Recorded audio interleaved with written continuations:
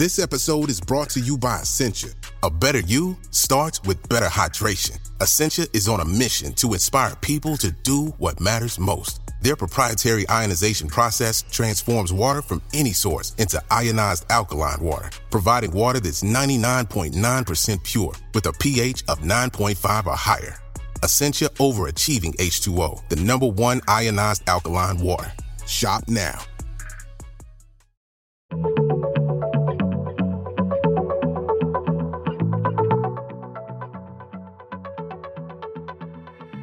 Hello and welcome to Star Diary, the podcast from the makers of BBC Sky at Night magazine.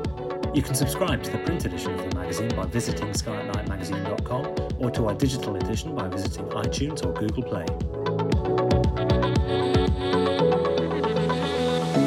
Greetings, listeners, and welcome to Star Diary, a weekly guide to the best things to see in the Northern Hemisphere's night sky. As we're based here in the UK, all times are in GMT. In this episode, we'll be covering the coming week from the 25th to the 31st of December. I'm Ezzy Pearson, and I'm joined this week by reviews editor Paul Money. Hello, Paul. Hello, Ezzy. What an interesting week. I mean, Christmas week into New Year. Good grief. Absolutely. Hopefully some of our listeners will have a bit of time off over the coming weeks. I know a lot of people tend to have the Christmas period off. Sorry if you don't. But it's a great opportunity to maybe take advantage of being able to get out and having some late nights watching the night sky. So what would you suggest this week over the festive period our listeners get out there and try and see in the night sky? Well, hopefully if Santa's brought them a telescope, you never know what you might be able to see. Even a good pair of binoculars, you never know what you might be able to see. But we've been following Venus in the morning sky, so we need to continue with that because it is getting lower. It's still tracking through the bottom half of Libra now, so it's heading towards Scorpius. And as the week progresses towards the end of the week, it ends up not quite reaching Scorpius. It's still in Libra, but it'll be not far from Beta Scorpii sort of thing. So we'll follow this up next year, but it is getting lower. So, you know, we're tracking this sort of thing, and it has been getting lower, and it won't be long before it's quite into deep twilight, I have to say, in the morning sky. But that's towards the southeast. So it also means that constellations such as Scorpius are re-emerging into the morning sky as well. So it's amazing. We tend to think of Scorpius as a summer constellation, and, you know, we're talking about it at the end of December, which always tickles me. But then the whole sky in wintertime, we've got a large amount of time sort of thing going through sort of thing from the late summer through to the autumn to the winter into the spring sky. And then just beginning to emerge out of the twilight, we have the summer sky beginning to come back as well. But that's in the early hours of the morning. Now on the 27th, the moon is full. So here we are. It's full on the 27th. So this makes it the last full moon of the year sort of thing. So there we are. If you've been following full moons and like full moons, and if you've been doing a sequence photographing the size of the moon, you'll show the different sizes throughout the year sort of thing. But this will be the last one for 2023. And it forms a really nice triangle with Castor and Pollux in Gemini as well as an added bonus. That's the 27th. And we're looking at around about 11 o'clock in the evening. Staying with evenings, hey, at last we're in the evening sky, sort of December the 28th, around about 6 p.m. The moon by then will actually form a bit of a shallow curve with Castor and Pollux sort of thing. So, you know, we're going from the morning to the evening. So we're only got about 12 hours between the two, but it's surprising how much the moon has actually moved in that particular time. It gives you a good idea of how much the moon takes to go around. It's about 15 degrees per day. So that's quite shifting, isn't it? I mean, 15 degrees is 30 times the size of the moon, sort of thing, when you think of the moon being half a degree. Now, on the 29th, the moon lies to the left of the Beehive cluster. There'll be a lot of moonlight, so it might wash out some of the stars of the cluster itself, but you should be able to pick out some of them. And this is around about 8 o'clock in the evening. So well worth having a look at for the Beehive cluster with the moon as well.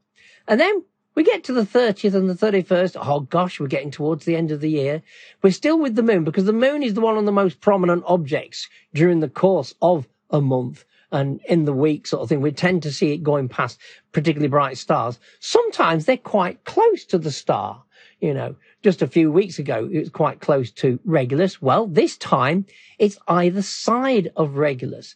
So it starts off, when you look at the constellation Rhizon, this is around about 11 o'clock at night, it looks like the moon is directly above Regulus by quite a few degrees. Then the next morning, on the evening, I should say, on the night of the 31st, sort of thing, the end of the year, so while you're celebrating, you might spot the moon to the lower left of Regulus itself. So we'll finish the year, though, with the start of something. That sounds daft, doesn't it? We're finishing the year with the start of something. But we've been watching Venus getting lower and lower. But as it's done so, something has emerged out of the morning twilight and is heading towards it. And we've got Mercury back. Literally the last day of the year, in the early hours of the morning, 7 o'clock, Mercury emerges to begin a good morning apparition.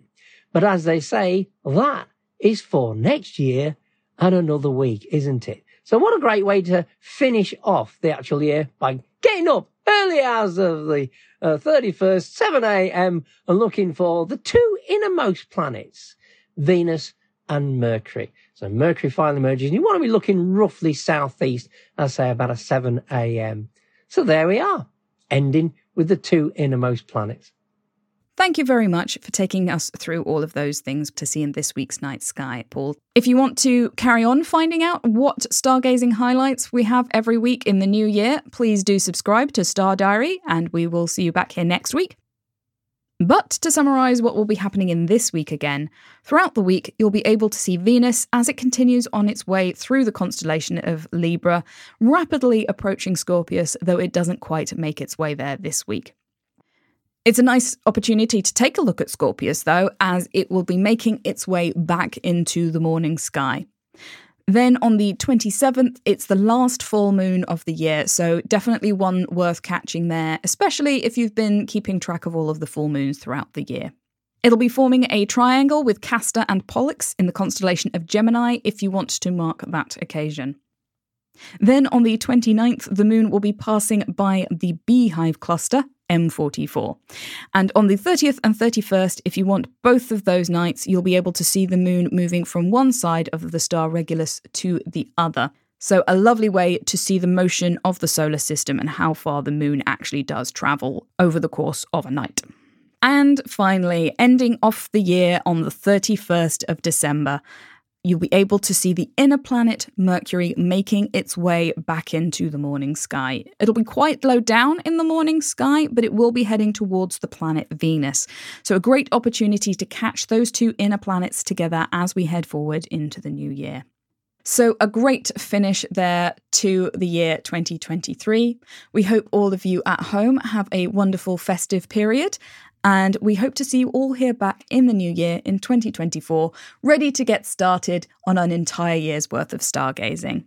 From all of us here at BBC Sky at Night magazine, we wish you a Merry Christmas, a Happy New Year, and hope to see you all again soon. Goodbye. Goodbye and Happy New Year, of course, everybody.